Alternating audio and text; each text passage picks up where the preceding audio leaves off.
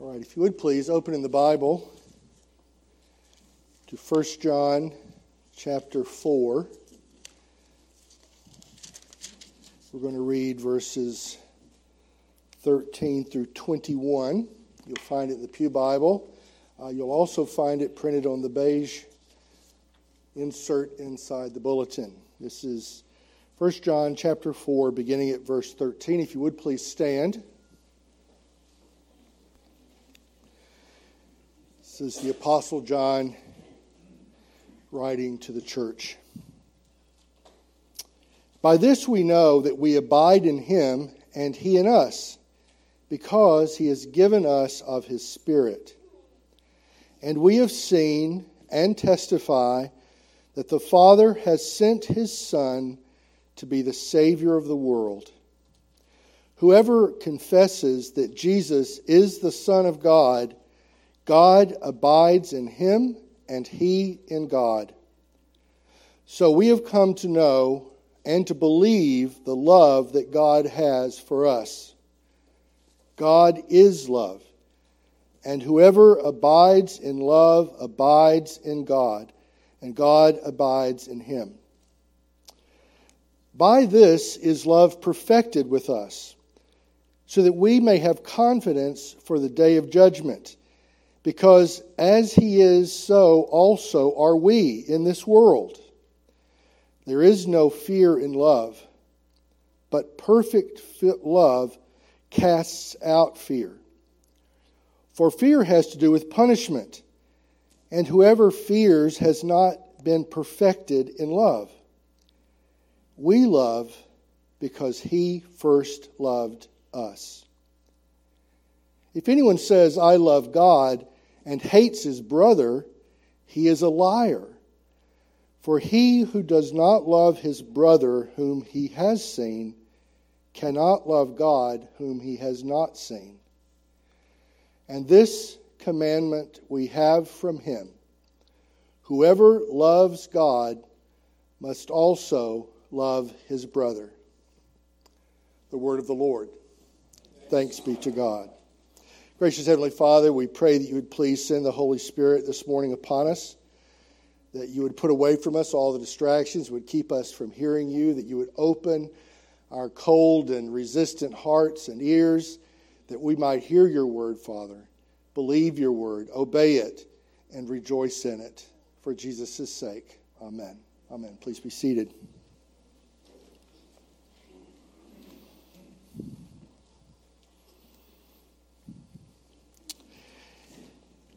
Well, this has been an interesting season of preparation for this month, for this Sunday.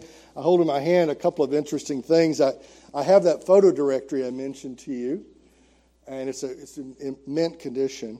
And then I also have here, the bulletins from Metrocrest in 1989. These bulletins were in the room as our church began to meet 32 years ago. Some of you were in the room, a few of you, and these bulletins were in the room as well. And it's interesting to me that on the cover of the photo directory and on the cover of every single church bulletin in this first year of God's grace and mercy to Metrocrest, there appear these words: discovering God's love and sharing it with others.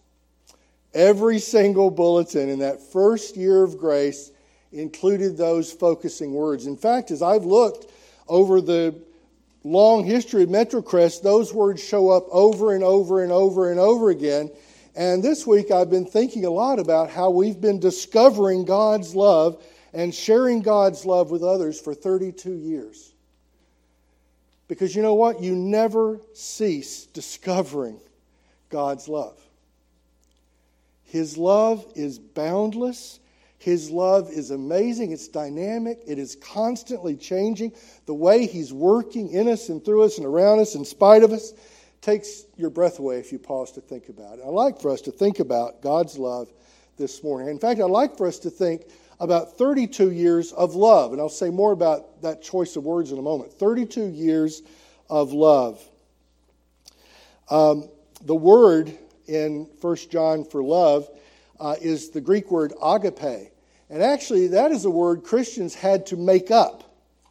The word agape doesn't actually show up in classical Greek. It's a word that shows up in Greek Christian writings. Christians devised this word to describe what they saw, what they experienced, what they read about, what they heard, what they saw with their own eyes. This idea of love, this amazing, broad, deep, fathomless love that we observe and are a part of. I want to focus with you this morning on, first of all, God's love. God loves. John never seems to tire of saying that in his gospel and here in 1 John, as in 2nd and 3rd John. Over and over again, the beloved disciple of Jesus talks about God's great love. Let me back up just a little bit to verse 7. Beloved, let us love one another, for love is from God. Notice verse 8. Anyone who does not love does not know God, because God is love. Look down at verse 13. By this we know that we abide in him, and he in us, because he has given us of his Spirit. And we have seen and testified that the Father has sent his Son to be the Savior of the world. Whoever confesses that Jesus is the Son of God, God abides in him, and he in God. So we have come to know and to believe the love that God has for us. John just marvels at this agape love that we see in God. We see it in so many ways, and chiefly, above all, we see it in the love of Jesus. As we read in our theme verse, God so loved the world that he gave his only begotten Son. God's love is amazing, and we see it chiefly and most clearly in the person and work of Jesus Christ.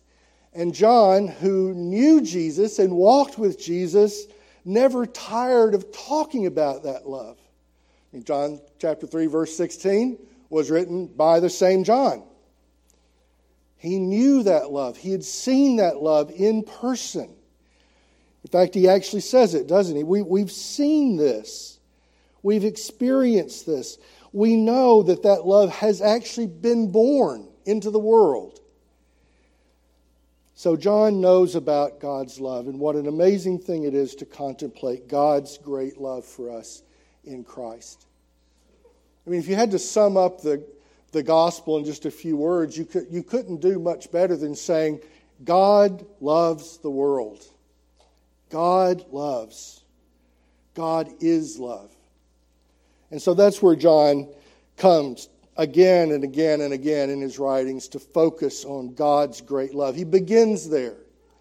That's the basis for everything else he's going to say, is that the Word became flesh as a manifestation of God's great love. And so he writes about it, and he calls us to reflect on it and to think about it. In fact, he actually says that to say that Jesus is the Son of God, to acknowledge that act of love by God himself, is to have Jesus as Savior, to have Jesus abide with him. That's the very basis for salvation, is to acknowledge God's great love. God, you notice, is the initiator. We love because God first loved us. He first loved us. He loves before we do anything else. He loves before we respond. He comes to us in our unloveliness. As Troy's already reminded us this morning, we come in our brokenness, our neediness, and our rebelliousness, and our refusal to submit to him. That's when he, in love, comes to us in Christ. He comes to us in the midst of our unloveliest. He comes to us. And so, verse 16, just looking at it one more time, verse 16 is such a powerful statement. So we have come to know and to believe the love that God has for us. And that's where we want to begin, discovering that great love. And the way we discover that, of course, is through the Bible, through the Scriptures. The inerrant Word of God, the infallible Word of God, that is where we see recorded for us the love of God in countless ways, chiefly in Christ. And so for 32 years, Sunday by Sunday by Sunday, pastors and teaching elders and ruling elders and visiting preachers have stood in this very spot and previously across the highway in our old location, helping us to discover again and again and again and again God's great love. And may we never tire of reflecting on God's great love. It is a powerful thing. And of course, we see God's great love in other ways as well. We see it in the community that we're a part of. We see it in the loving relationships that evolve. God's love incarnate in us. Jesus' love among His people. God's great love. God's love delivers us from judgment. He delivers us from fear. That's a wonderful thing to think about. John actually says that perfect love casts out fear. That's a weighty thing to contemplate, that as we grow in understanding God's love, we actually are delivered from fear. I know a lot of Christians who wrestle with fear, wrestle with guilt and shame and fear because we just haven't sufficiently grasped the depth of God's love. And as we grow in understanding His love, we grow in understanding that we can never be afraid of Him in that worldly way. The God with whom we deal is the God who has initiated the relationship with us. And so all of our life in Christ is actually based on that relationship of love. It takes away fear. It actually reorients us as we look at the God whom we meet in the Bible.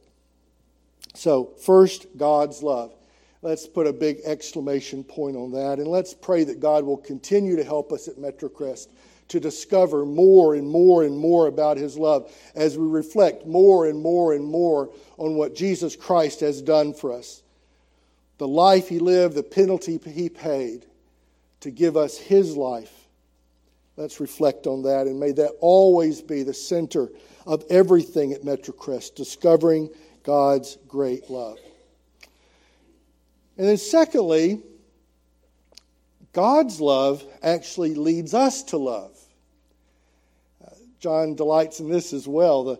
The love that God has actually flows to us and to each of us, and then from each of us to all of us, and from all of us to the world. It's an amazing picture of this network of love, this web of love that God initiates, and then He pours that out to us and through us to the world. Well, let's think about this idea of love. And John, in verse 19, writes this in a very interesting way. We love because He first loved us. I mentioned these T-shirts, MetroCrest T-shirts that I'm hoping all of you will buy. The front says MetroCrest Presbyterian Church. It has our beautiful little logo that we've used for years. On the back of the T-shirt, you know what it says? We love because He first loved us. So warning, you're going to be wearing that on your back everywhere you wear that T-shirt. So we got to be loving, don't we? We love. We love because He first loved us. If you are a King James reader like me, I was introduced to the Christian faith through the old King James Bible. I love the King James Bible. If you read their translation of this verse, it says, we love God because He first loved us. And that's true, isn't it? As we grow in understanding God's love for us, it makes us love Him. It makes us grateful for Him, grateful that He reached out to us in our unloveliness, grateful that He came to us in the midst of our broken, messed up lives. It makes us very, very, very grateful. One of my favorite writers is the famous Thomas Chalmers. My son and his wife are in Scotland right this season attending a church that was founded by Thomas Chalmers. Chalmers was a great Scottish preacher, probably one of the greatest Scottish Christians. He was a Presbyterian and lived his whole life in the context of the Presbyterian Church in one form or another. And he wrote a wonderful book called The Expulsive Power of a New Affection. It's a great little booklet. It's a short read, but it is absolutely brilliant. Track it down. I'll probably post a copy of it to the Realm forum. It's a beautiful little book. I commend it to you very highly. And in it, Chalmers reflects on this idea of affection, the love we have towards God. He writes this: "We know of no other way by which to keep the love of the world out of our heart than to keep in our hearts the love of God." It's such a simple point, really. He was writing to those who believed that the best way to keep the love of God in our hearts was to scare people by reminding them again and again and again of their sin, which is true. It's a good thing to reflect on our sin. But if we only focus on our brokenness and we never reflect on God's initiative of love, we leave people fearful at best. He said that's not the way to do it. In fact, he goes on to say, he uses the word legality, by which he means legalism, right? By repenting of all of our sins. He says, retain a single shred or fragment of legality or legalism within the gospel, and we raise a topic of distrust between man and God. We take away from the power of the gospel to melt and to conciliate. He says, actually, for this purpose, the freer it is, the better it is. That very peculiarity, which so many dread as the germ of antinomianism, is in fact the germ of a new spirit and a new inclination against it. Along with the light of a free gospel, does there enter the love of the gospel, which in proportion as we impair the freeness, we are sure to chase away. And never does the sinner find within himself so mighty a moral transformation as when under the belief that he is saved by grace. He feels constrained thereby to offer his heart a devoted thing and to deny ungodliness.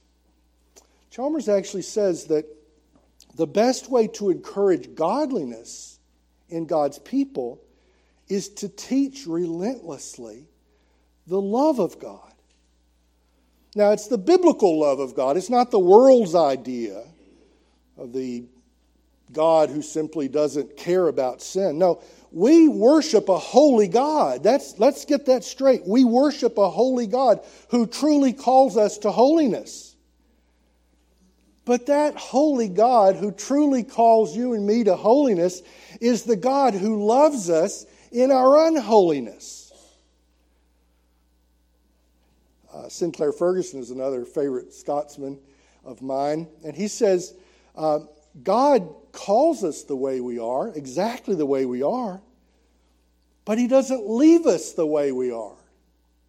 He loves us the way we are. He loves us. He comes to us in our brokenness, in our sinfulness, and He changes us. He makes us more like Jesus as His love flows through Jesus to the likes of you and me. And over time, He miraculously transforms us. He makes us more like Jesus. Sometimes you have to have a spiritual magnifying glass to see it. Sometimes there are these huge steps forward.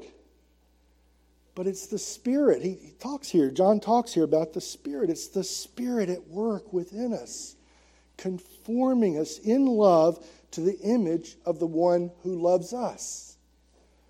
I think Chalmers is right. The best way to preach holiness is to preach the love of God in Christ, in the context of preaching the whole Bible. Let the Word of God do its work, and He will make us more like Himself. That's what the Spirit does. The Spirit working in us conforms us to Christ. So we do love God, don't we? We love God in gratitude for His great love for us, and it changes the way we live. And over time, as we think about it, it makes all the difference in the world. But you know, as much as I love the King James Version, and as much as I agree with what I just said, in the Greek, it doesn't say we love God. In the Greek, it simply says we love. I think that's significant. Because it is true that in response to God's great love, we love Him. That is absolutely true. But actually, as we love Him, we actually begin to love one another. In fact, that's what John is saying here more than anything else. He says, if you look back up at verse 7, "Beloved, let us love one another. For love is from God. Whoever loves has been born of God and knows God. Anyone who does not love does not know God, because God is love."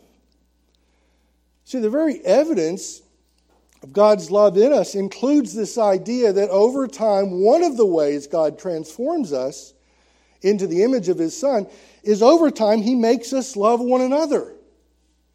His Word exhorts us to do it over and over again. John talks about it a lot. Love one another, love one another, love one another. The way God's love will be manifested in us is as we are more and more loving to one another in the church. Within the fellowship of God's people, we come to love one another. It's a beautiful thing to see. When I look at this photo directory, and I see the faces of people who are still sitting here years later. I'm new here, but I know something of what you all have lived through together. Holding arms, facing challenges, struggling, apologizing, forgiving, learning, discovering together. The more we reflect on God's great love for us, the more we will love one another. You know, that's one of my prayers for us as a church family, that in the years to come, as we await Jesus' return, that you and I will grow more and more and more and more and more in love for one another. I'm talking to Kathy Collinsworth about starting an enhanced pastoral care team here at Metrocrest. We haven't decided the details. There are a lot of details to talk about, but Kathy's been willing to talk to me about it. Thank you, Kathy. In exchange for your kind offer, I'm going to embarrass you. Because I thought that's right. We have a wonderful mission team. Let's have a wonderful pastoral care. It's more than one pastor can do, let me tell you. If you even had a really, really gifted pastor rather than the one you have, it's too much for anyone to do. Because it's not about a pastor. I have my role to play, but, it's about all of us. John says over and over again, love one another, love one another. In the Gospel of John, he actually says, the world will know you're my disciples, says the Lord Jesus, by your love for one another. See, we can talk all day about God's love, but if we don't love each other, if we don't manifest God's love for one another, the world's going to see right through us. I think that's one of the problems the church has, is we talk about God's love, but so often we can be so unloving, so unforgiving, so harsh. That's something we really need to think about and reflect on. It's in all of us. We all have that inclination because we're all sinners. But if we really reflect on God's love, well, the Holy Spirit's going to make us love one another. Pastoral care and the countless little acts of kindness. After the service this morning, one of the things that happens today, I'm sure, as it happens every Sunday at Metrocrest, out here in the lobby, there's just this glorious mob of love. I dare you to make your way across the lobby without sensing it. It's a beautiful thing. You know what? That's not you and me. That's God doing what God does. That's God making us to be more loving, more like Jesus. We're imperfect. We get it wrong all the time. But when you see little glimpses of it, it's just amazing to see because it's not like the world. It's not like the world. We're all different. We come from different backgrounds. We have different nationalities and ethnicities. We have people who speak their heart language. Their language is different. But there's this supernatural love between us that is a glorious thing to see. So, God loves, we love God. And secondly, we love one another. It's that same spirit at work. And then thirdly, we love others. You see, that's how this algorithm works.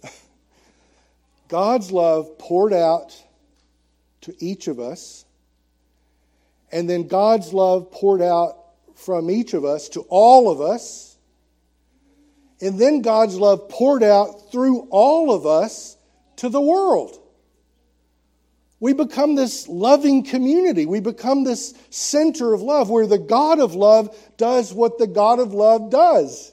He changes us, makes us love each other more, makes us His witnesses, and then allows us the incredible privilege of taking His love to the whole world. And when we do that, you know what we're doing? We're doing what Jesus did. God so loved the world that He gave His only begotten Son. What did His only begotten Son do? His only begotten Son, as we just read in the Westminster Confession, came into the world in love to the world that did not respond to Him in love. They responded to Him with anger and hatred. But He came in love to them. And now you and I, we get to continue that work. That's what Acts says at the very first few verses. Jesus' work began in Judea 2,000 years ago, and it continues today in a powerful way through the church. We love the world because Jesus loves the world. I don't mean we love the pleasures of the world. I mean we care about the people around us, whether they're right here in Carrollton or on the other side of the globe. We have been brought to care about them, even strangers. We've come to have a love for them. And it's not a love that starts with us. In fact, if it starts with us, it'll be messed up. No, the love that we want to see is Jesus' love, which loves us too much to leave us exactly the way we come to Him. He receives us that way, but He loves us too much to leave us that way. So we love one another. It spills over from Him to us to the world. You know, we just finished a long series on the book of Acts, and Acts chapter 28 concludes with Paul, and the last many chapters of the book of Acts is very much centered on Paul and his work, his journeys, his adventures, which we continue to be a part of. It's very much a Paul-centered story at that point. Actually, it's framed around Paul, pointing towards Jesus. Paul always pointed towards Jesus, but it's a story that kind of is built around the experiences of Paul. Well, one of Paul's experiences that I've been thinking a lot about this week, he writes about over in Galatians. Let me get you to flip over a few pages to the book of Galatians, to chapter 2, verse 9. You'll find it on page 972. Galatians chapter 2, look down that long paragraph, and just to remind you the context, Paul is writing to the church in Galatia. It's one of the churches that he visited, and in the book of Acts we read about Paul going through Galatia, and he's writing this letter to the church. And in chapter 2 he describes his meeting with the other apostles. It's amazing to contemplate this, just to picture it in your head. Look down at Galatians chapter 2, verse 9. In fact, I'll begin up at verse 7. Paul describing his meeting in Jerusalem, Acts 15, with the other leaders of the church. He says, when they saw that I had been entrusted with the gospel to the uncircumcised, that is to the nations, we read about that last Sunday, just as Peter had been entrusted with the gospel to the circumcised, Peter was the apostle to the Jews. It says, verse 8, for he who worked through Peter for his apostolic ministry to the circumcised worked also through me for mine to the Gentiles. The God of love had a plan for both. And then look at verse 9. And when James and Cephas and John, who seemed to be pillars, just contemplate that scene for a second. Here's the Apostle Paul. He's with Barnabas, it says. Paul and Barnabas are there in Jerusalem. And there with Paul and Barnabas are James, the brother of Jesus, and Cephas, that's Peter's other name. Cephas, the prince of the apostles, the one who preached the very first sermon on Pentecost. And then notice that there with James and Cephas was the apostle John, the one who wrote this letter. John was there, the beloved disciple, humanly speaking, Jesus' best friend, the one who was next to him at the Lord's Supper. They seemed to Paul to be pillars. And I have to say I agree. Can you imagine that Bible study? Paul and Barnabas and Peter and James, Jesus' brother, and John, Jesus' dearest friend, standing there together, meeting together, talking together about the gospel to the circumcised and to the uncircumcised at the very beginning of this incredible work that would spread from Jerusalem to the rest of the world, even to Carrollton, Texas. And there they are standing together. And how did they respond to one another? It's a beautiful picture. When they perceived the grace that was given to me, they gave the right hand of fellowship to Barnabas and me, that we should go to the Gentiles and they to the circumcised. They had this mission strategy meeting, and they agreed to focus primarily on God's continuing work among His ancient people. And the work to the Gentiles was entrusted to Paul and Barnabas. I'm sure at the time it seemed like, James and John and Peter were given the really, really important work, and Paul and Barnabas were given the work if we get around to it, never imagining that 2,000 years later, people on the other side of the world would be worshiping the Jesus whom they worshipped. But they had this plan, and they entrusted to one another this plan. And it says they gave the right hand of fellowship to one another. Isn't that a beautiful picture? We still do that. Our ordination service includes the extension of the right hand of fellowship to this day.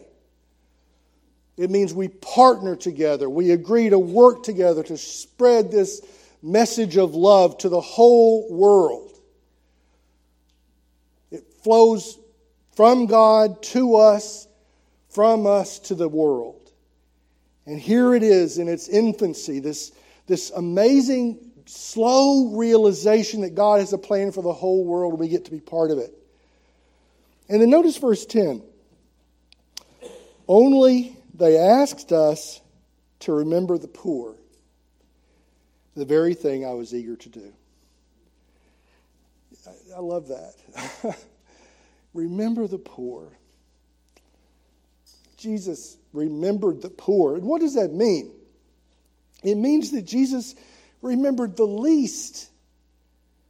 It's not that He hates rich people. It means He remembered the least. The ones that no one else cares about. The ones that no one else noticed. The apostles told Paul, remember them, because he did. And Paul said, that is exactly what I want to do. And so 2021 years later, after Jesus was born, here we are, still trying to do the same thing. Imperfectly, We're sinners. We get it wrong regularly. But our goal is their goal. If you flip back to John chapter 4, here we are, 2 millennia later, seeking to do what the church has always sought to do, to share God's incredible love with everybody, because He loved us first. We get to take that message to the world, even the least. Well, I hope we have this month lots of opportunity to reflect on God's loving faithfulness to us. I hope we have lots of opportunity to praise Him for how kind and faithful He's been over many years, through many challenges. Hope we can reflect on that. I hope we will also this month renew our commitment, not only to discover God's love, which I hope we will always do, but because we discover His love, may we seek also to share His love. Our love to Him, our love to one another, and our love to the desperately needy world where He has placed us.